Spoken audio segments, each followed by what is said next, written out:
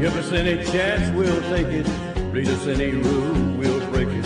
We're gonna make our dreams come true. Welcome to Night for Night, a podcast about 8 seasons in a row. I'm Lisa Fernandez, and I am Chris Jayawardena. Hello. And we are about to review the episode The Driving Test, directed by Alan Rafkin and written by Chris Thompson. I bet you've got some facts about them, don't you, Chris? I have a little bit of facts about Chris Thompson and kind of more of a stylistic note about Rafkin. So starting off with Chris Thompson, he's a returning writer from The Cruise Part 1 and Airport 59. He has 5 more to go, including the upcoming 2001 A Comedy Odyssey for this show. Additionally, he was so I think we went into the fact that he did a lot of other television stuff and other projects, but the one I will cover for today, he was the creator of the series The Naked Truth in the 1990s with Tia Leone, which sure enough, I decided to take a look, and yeah, you want other alums? It's got Alan Meyerson directed an episode of it, so go figure. Huh. I remember that show. I think it went through multiple retoolings before they canceled it. I have vivid memories of that. Yeah, I can't remember it too well. I remember seeing the TV guide when I was like 9 or 10 and going, ooh, and then being disappointed that, oh, it's just a slice of life drama. But but yeah, it ran for it has like 4 years worth of material apparently. So they did a lot of when you look at the listing of it, it sounds like that was a project. Many of Thompson's other projects were pretty successful generally, but that was one that it took work, I think, to figure out where it was going. At least this is just conjecture. I would have to watch the show to find out. But when you see how many actors worked on it, and how many different styles of that they all come from, it's kind of like, interesting. Tia Leone's superior show was probably that show. Is this the same show where she was a paparazzi? Remember the paparazzi? Oh man! She kept having to jump through windows and into garbage chutes to get away from celebrities. Let me take a look-see there. If future me cut this down. Future me cut this down a little bit. Yes. Chocolate. I'm gonna check. Oh, The Naked Truth is the paparazzi show. Yeah, it is. Okay. I remember her doing like 3 different shows around that time, and just nothing stuck for her. Mm-hmm. And then she ended up doing movies.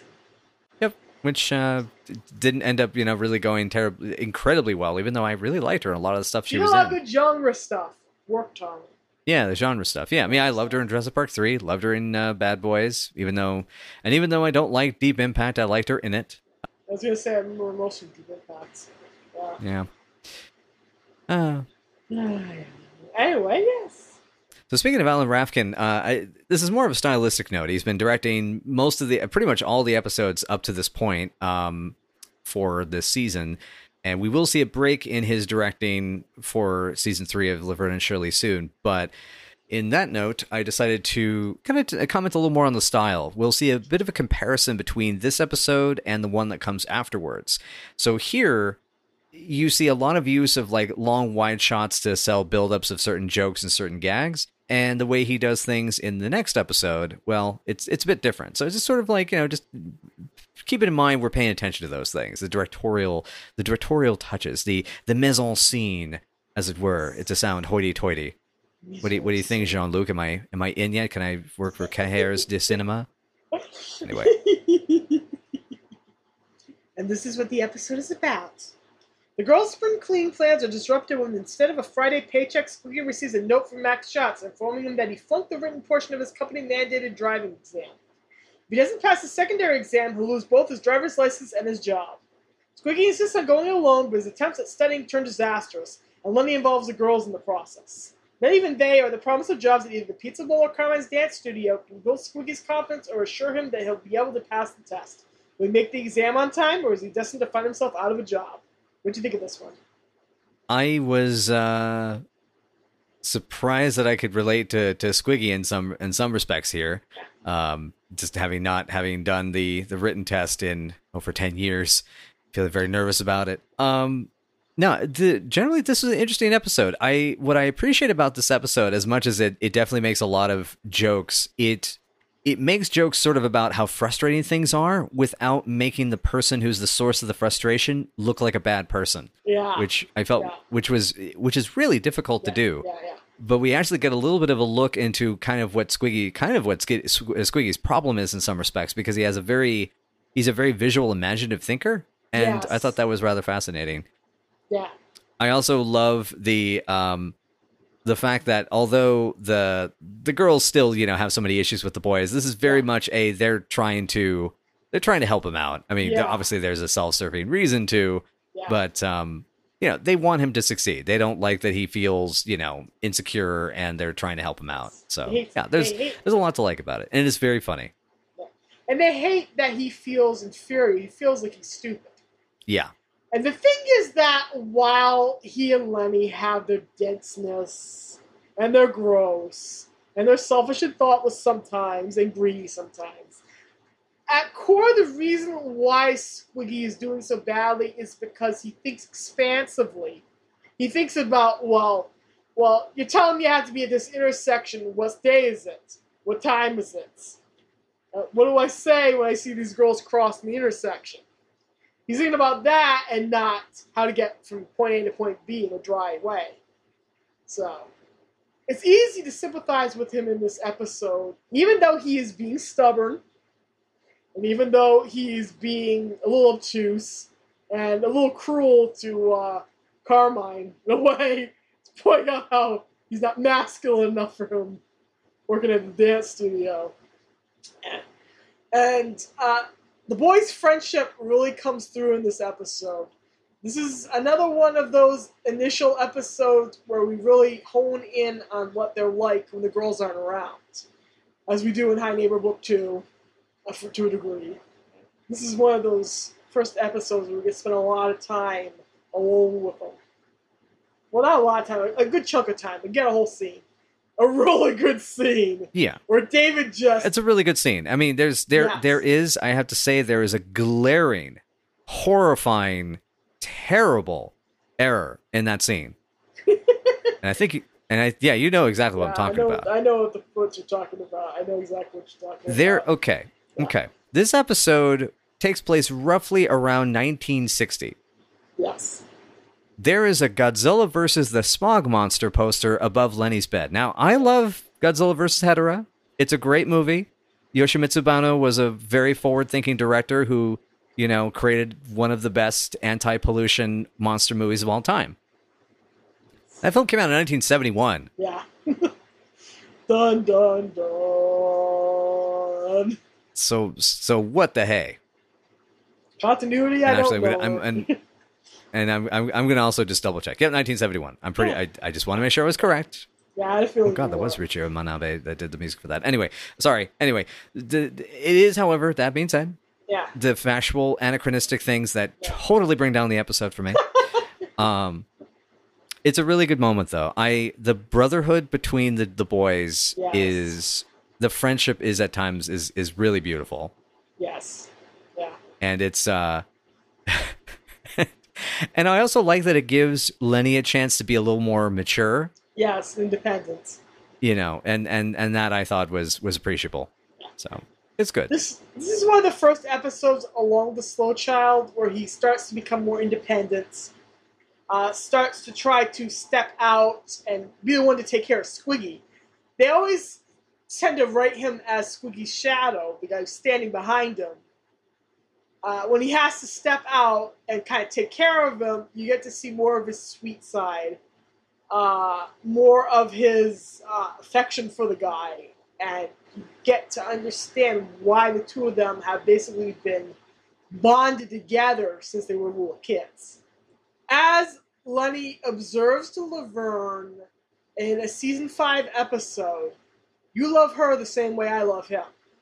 And that's all you need to know. Yeah, and it's I think what's kind of the interesting thing about the episode is I remember we haven't talked about this in a few episodes, which is that you brought up how one of the strengths of the show is when the group comes together against an obstacle. Yes. And this is a really good example of that. And I really did enjoy how Lenny gets to be a bit more of kind of, in some respects, the linchpin that kind of helps tie that together emotionally.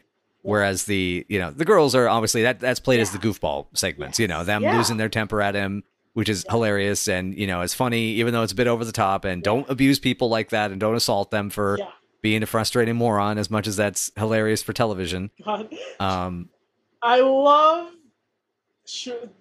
I love Laverne just screaming, "He's driving me crazy! I'm gonna kill him!" And she's just bashing him into the couch while Squiggy just goes, wait.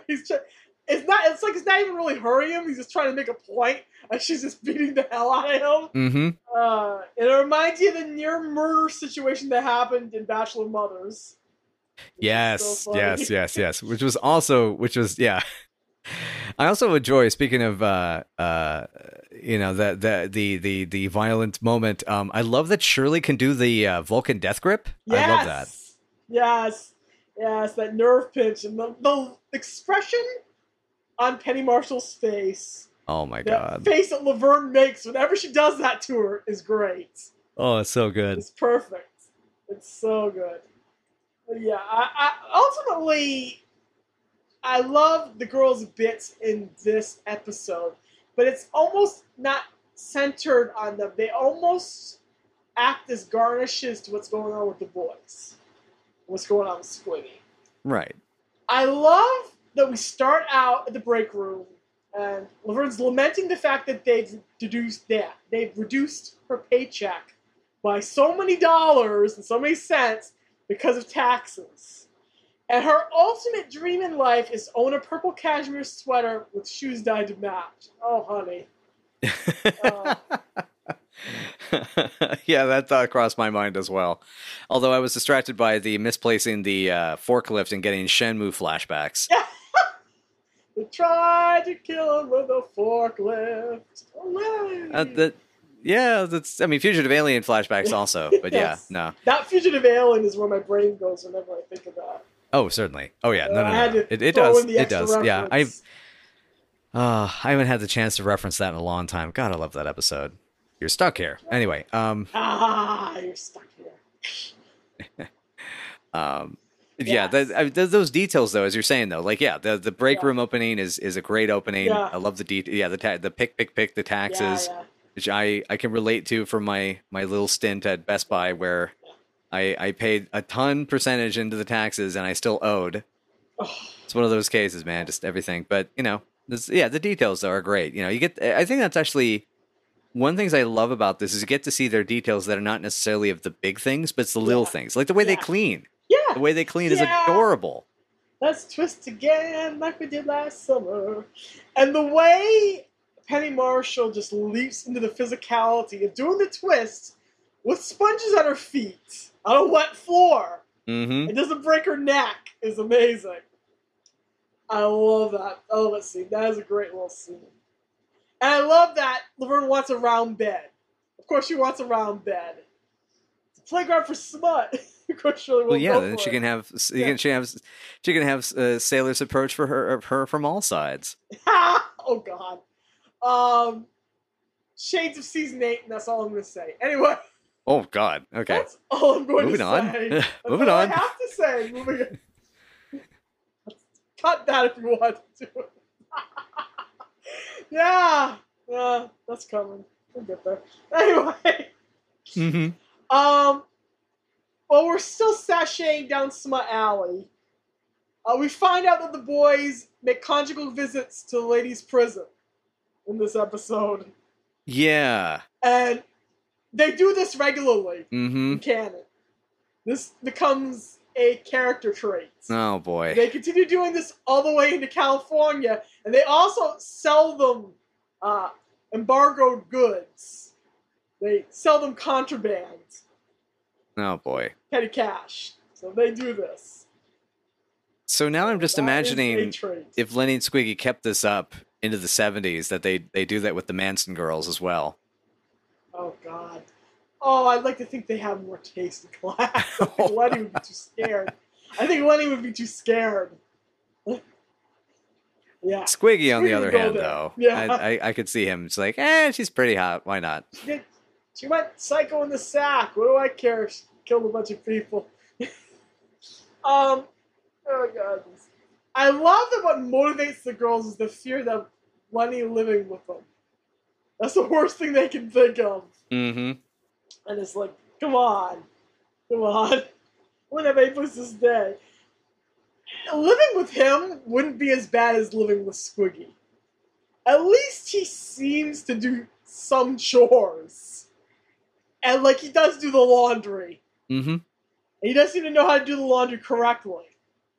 He apparently, Squiggy's the apartment's chef. He's their household chef, which is something we learn here.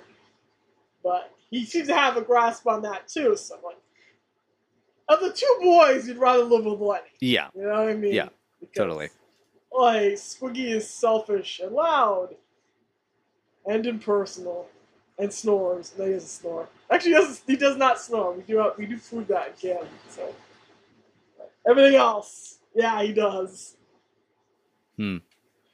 I was gonna say, David is so good in this episode. He is so good. His acting is top notch.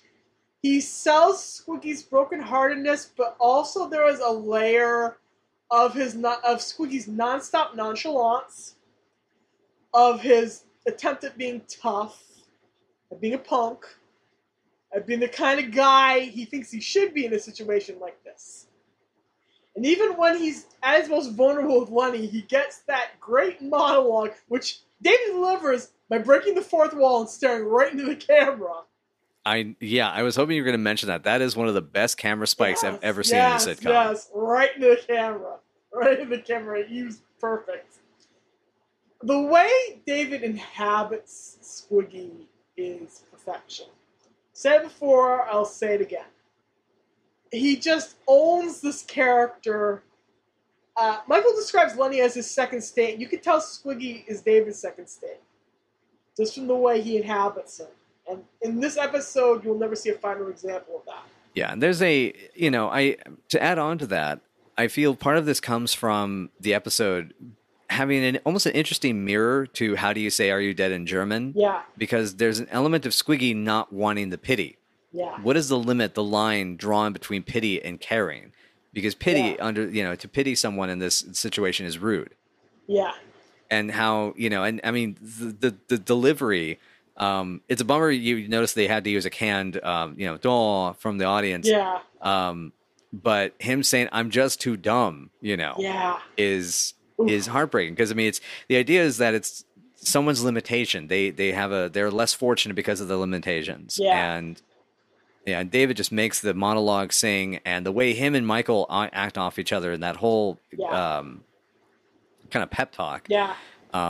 Which is itself still covered in great jokes. I mean, him being the dumbwaiter, the spelling of failure on his hat, the way it's spelled, or misspelled, I should say. Yeah. The dust in his blanket, in his bunk. Oh, God. Yeah, my mother cried out, "Oh, my God," when it's, he goes, "He's been here recently." Yeah. This is how we find out that Squiggy has the bottom bunk and Lenny has the top bunk. By this episode. I'm pretty sure they made. I thought they established that in High Neighbor, actually, because Lenny's already on the. He's sitting there, but we don't actually see them, actually using the beds yet. So it's kind of firmly established that he's sitting there and he's going through his bags on the top bunk. We haven't established that this is where he sleeps. That he's picked the top one versus the bottom one. We will watch that, but I have a feeling that they don't directly establish that this is how they picked it. But anyway, yes. Right. I love all the little bits, as you were saying. The dialogue is great. Like, I smell like I did work at a brewery, Lenny. Did! Yep, and then... And his assistant said he's going to become a monk.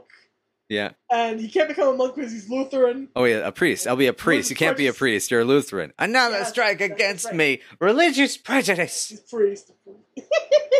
That whole bit is great. And he gives Lenny his black book. Which the girls crack open later. And it's great.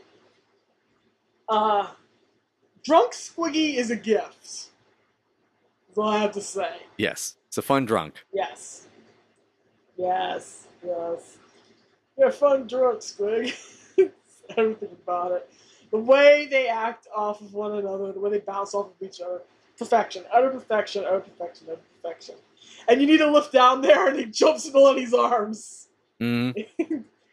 And he just gestures for him to just carry him up.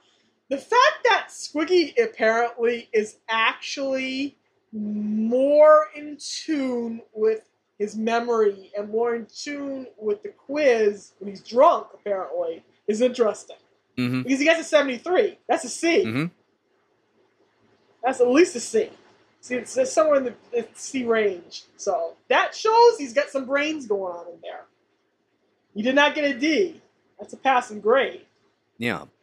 Yeah, it's an interesting point. So I wonder if that's a meaning that, in some respects, like his frontal, like his conscious issues, the way it could be his trauma reactions, it could be his fears, his insecurity, as we're saying, his expansive thinking. Yeah. And I mean, when I think about expansive thinking, that's a lot of it reminds me of like how you see this in a lot of like abusive family cycles where you have to be predictive to figure out what's coming next. So you have to figure out contexts, and you have to be imaginative to figure out, okay, what's the next situation? What's the next horrible situation? And what are the details going to be that are going to be a sign that I'm in that situation? Yeah. And so I wonder if getting intoxicated makes him stop thinking about it. And then therefore, whatever knowledge or memory is able to, can be conjured has a little less filtering. Yeah. Yeah. Yeah. That might be it.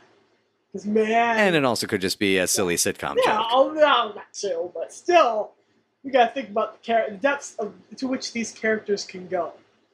We have to think about it, because they can get pretty deep, even though this is a really, really silly sitcom where ghosts exist, and women ride horses in apartment buildings, and you can get conked in the head and think you're a stripper and all that jazz. So, yeah. Yeah, well, we're talking about great dialogue. We have to go back to that bit where Lenny goes to ask the girls to help him out. And he slips and falls, and they help him back up, and he says, fall like that can make me non-potent. Oh, God. Yeah, there's some amazing dialogue to this whole episode. Yeah. And he says that Squiggy isn't as smart as he looks, and Laverne goes, oh, he's gonna be. And Lenny thinking they're good students because they always wash their gym clothes. Right. Because right. They're so innocent. Yeah. And then Squiggy bursts in a trench coat looking like a basket case and looks at them washing the floor and he goes, you wash your feet in the living room too. Mm-hmm. There's something so pathetic about that line. Yes. Yeah. He's so vulnerable. And going to the dialogue, the entire following scene of quizzing him, can I have a crayon? Only if you're good. Yeah. And blowing the raspberry. I'm Squiggy, that would be true. Right. It's a true or false question. I'm Squig, true. Do we want to cover the third graders thing in this? No, well, to be fair to him, he was in his mind knocking on 17-year-olds, which is still gross. It's still gross. Yeah. Still gross. And then we had that whole line in Night After Night about how he was dating a 17-year-old and then slept with her when she was 18 and then it wasn't interesting anymore. So it exists in the show. It does exist in the show's canon. It is a line. And it's gross. Yep. It's probably the grossest thing that they do when they eat expired food. And never wash their feet and many other things and have hard blankets. Yeah. But yeah, that's disgusting. Yeah, we should discuss this. Yes. Yeah, because it's a natural reaction, and there's been there's been the other clues we've talked about that we've seen that just Squig's a creep. I do notice Squig is more of a creep than Lenny when it comes to this. Yeah. In his mind, whatever you think, and I guess what it is that when he thinks of school, he thinks of high school. He thinks of the last year of school that he was in. Yeah. Because, he's still sort of stuck in that teenager, 16, 17-year-old, wise ass, punk, basically. Because then when he's reminded, no, they're third graders. He goes, third graders? Well, in that case, it'd be, give me a lunch money or I'll sock you, And so, and we've well established that the boys got beaten up all the time for their lunch money in high school. So you can kind of imagine him bullying younger kids just like he's getting bullied. Kind of sad in this way, but yeah. Jesus, I don't think of that. Go ahead. I was just gonna say it just shows the cycle of the vicious cycle of the bully. The bully starts at one range and goes to the other, looping back around eventually until it becomes a full circuitous wheel of insecurity. Yeah. Well, yeah, it's just, ugh. I find it interesting that they even decided to go there with him. You know what I mean? Mm-hmm. I'm amazed. And between that and him constantly feeding his dates alcohol to dull the pain, Jesus. Yep. Lenny does not do that. He doesn't do any of this. You don't, and he's horrified at the idea that he's horrified at the very idea of being with someone that young. We do get dialogue later on where they talk about going out camping to try to pick up some Girl Scouts, some girls. The girls think are Girl Scouts, and Shirley says that's disgusting. And Lenny said, "We're not interested in little girls with little beanies. We're interested in big women with big beanies." Oh God. Oh, so they're going after den mothers. Yeah. But yeah. That's a weird line the show decided to dance up to. And, yeah. And that was still, I mean, that was still the 70s, the mid to late 70s. I mean, just the amount of stories I've heard that it was pretty normal for people to, you know, in their early to mid 20s to date people that were in high school, that it was still common. It's creepy. It's weird. It's not okay. And girls. Yep. And it's just, yuck.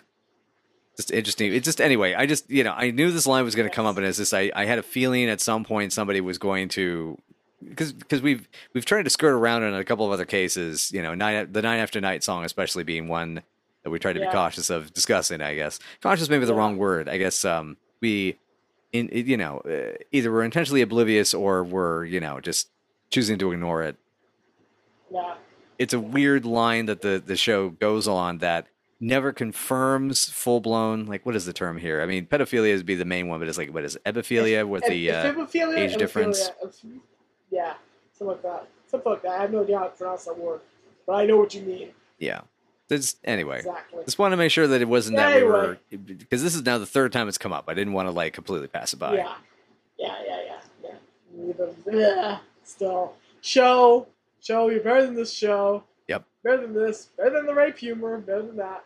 Yep. But they're trying to. But I guess it is the commitment to this guy being the creep. So they had to emphasize him being the creep.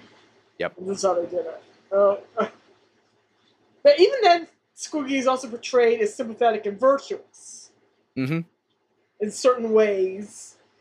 And being a normal guy who has an interest in adult women. So, I don't know why they went there or what they were doing. Mm-hmm. But anyway, to wash off the muck and grime and oil of this mental pictures you're probably suffering from right now, all of you, Shirley decided to play act out the intersection question that Squiggy has on this practice quiz. To try to figure out who has the right of way is great. That whole bit, my God. Yeah. Yes. Yeah.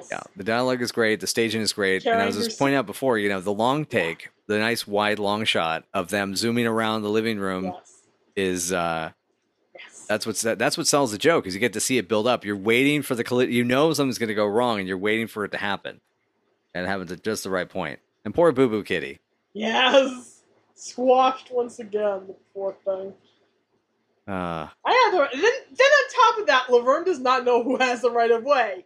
Continue to establish how bad of a driver she is. Yep. That's a good one.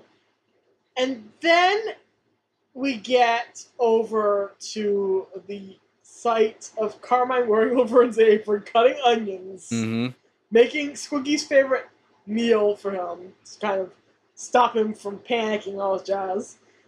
And she presses on him for a favor, and Laverne presses on her father for a favor. That bit about the pictures of the men's room's wall is so great. Oh my God. To cover all the dirty words. Yes. You're going to put Aunt Teresa in the men's room? She's got a mustache. She's going to notice. Right. Oh, and I love the, when she's going up to Papa the favor. Didn't you always want a son in the business? His response, don't do that. The delivery of that line and the I'm sorry is the most realistically father-daughter handling of their relationship I've seen in the show. Like, it seems so naturally real. And so, and like even Penny's body language as she puts her head down, it's like, I'm sorry. You know, it's perfect. Yeah, I know. And then we later find out that Frank paid Squiggy to never take Laverne out. Mm-hmm. Which makes sense for that entire exchange. It's a beautiful, beautiful writing, beautiful callback in the tag scene. You notice he didn't pay Lenny money.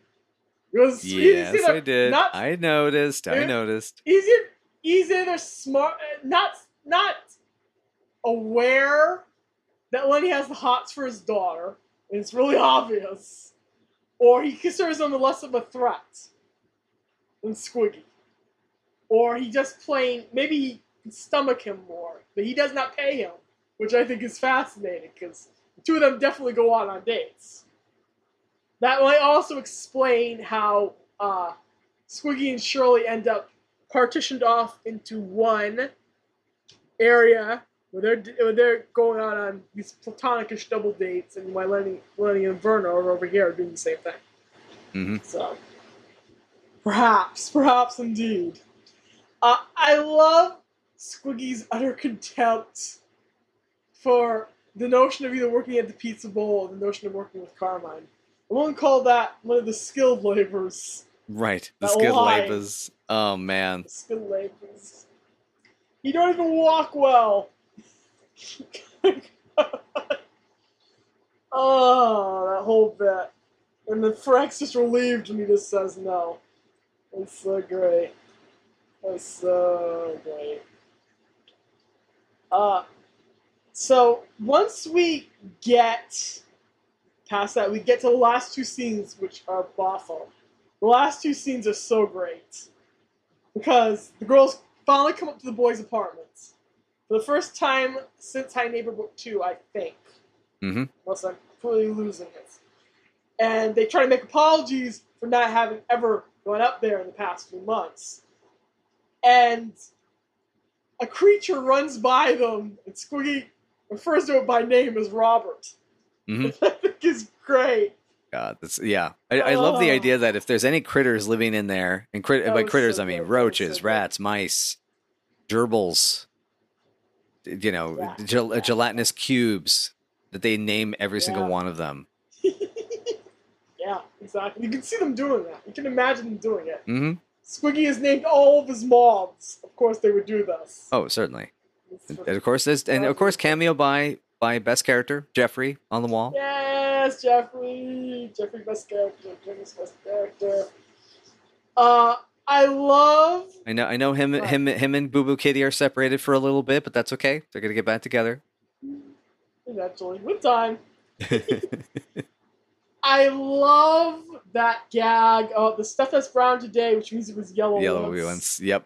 Oh man. Yeah, my mom loved that. She was laughing her head off and slapping laughter when Laverne finally eats it and reacts to it. Yeah. I think I'm getting the yellow part. Oh god, it's so good. And then Shirley is so nauseated she goes to throw up. Yep. In the boys' bathroom, which is a hazard in of itself. Mm-hmm. Apparently. Yeah. As we'll find out by season 5. We'll get back to This also reminded me, I was checking my notes here, there's the bit where the boys, as they walk away, it's like, how come they always want to tag along with us? Don't they have lives of their own?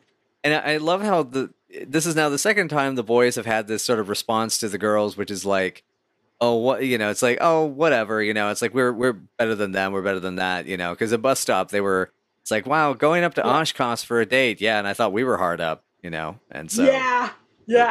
It's becoming a thing. Yeah, but they are always hanging around, so they're oblivious to their own behavior. Exactly. They're so oblivious. I mean, let me put it this way. At some point, Lenny is going to end up going by a movie theater, and the projectionist is going to come out and put the reels of the film onto him. He's just projecting so hard. Yeah.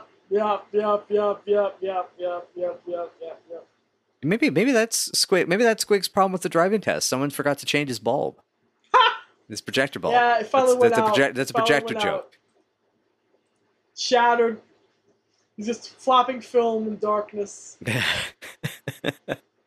Yeah, Yeah, while the Oh, thing with boy. no head, it just keeps the thing without a head keeps just flipping away.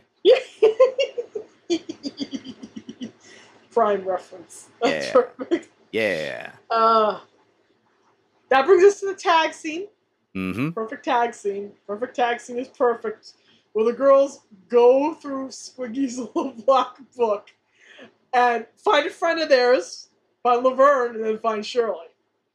And I love all of that. I love all of that. I love that in Squiggy's head he has to be very careful with Shirley because she wants to marry him and have his babies. Of course he does. Yep, that scream. The scream of horror. The other scream. Little Shirley and the Squiggles. Yep. Oh man. Oh, that reminds me. Speaking of the boys' room, I have my note at the end here. My mother was asking about the anatomy prop on the wall. She was curious where the heck that came from. Like, why is it? They're not. I think her comment was they're not necessarily very smart. So why do they have something that like a medical anatomy, plastic body on the wall? And I have a theory. I was curious what your thought was first, though. I'm guessing they stole it from their high school class, the biology So my class. theory is they stole it from the hospital when they were guinea pigs. Probably. That makes sense. Maybe it was a gift. They are favored patients there. They do a lot of stuff. Maybe it was a gift. So that makes sense. Yep. Although stealing from the high school is also a really, really valid idea. Yeah, it's like a senior prank or something. If you look around their apartment, you can see what they have managed to steal. Like, you see a lot of signs. There's a Shotz beer sign. They clearly lifted. There's a street sign that they clearly lifted from somewhere. Where you don't know, but they clearly did not come by those legally. Yeah. I loved also Shirley complimenting the tablecloth. You have such a nice tablecloth. Yes. Oh gosh. So Yep. Okay. I think we're to the ranking portion of today's. I think we are, yeah. For me, this was a good one. This is one I enjoyed. 6.5 or a 7, to be honest. Maybe 7.5. This is around a 6.8 for me. Got dialogue. Whip crack dialogue. Great physical comedy. Actual hearts. I'm going to actually up this to about a 7.5. Yeah. Around a 7. It's really good. Perfect performances. Yeah. It's one of those things where I think it doesn't always tie together really well, but the jokes that are there are like really it's like when I remember them, they're gut-bustingly hilarious. This works better than a bus stop. Right. This works better than bus stop because it is perfectly bracketed together. Everything flows. The story flows from point to point to point to point to point to point to point. And everything makes sense. And it's really, really enjoyable that way. Yeah. Also, if you have to just see one scene, be sure to watch David's monologue. Watch that Squiggy monologue. It is perfect. It is such a moment of acting. Mm-hmm. It's perfection. If you can only see one scene from this episode, see that. Yep. It's a good time. Yeah. Good times. Awesome.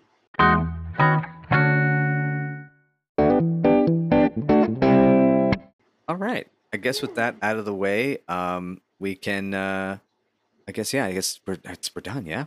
Yeah. Gosh. Wow.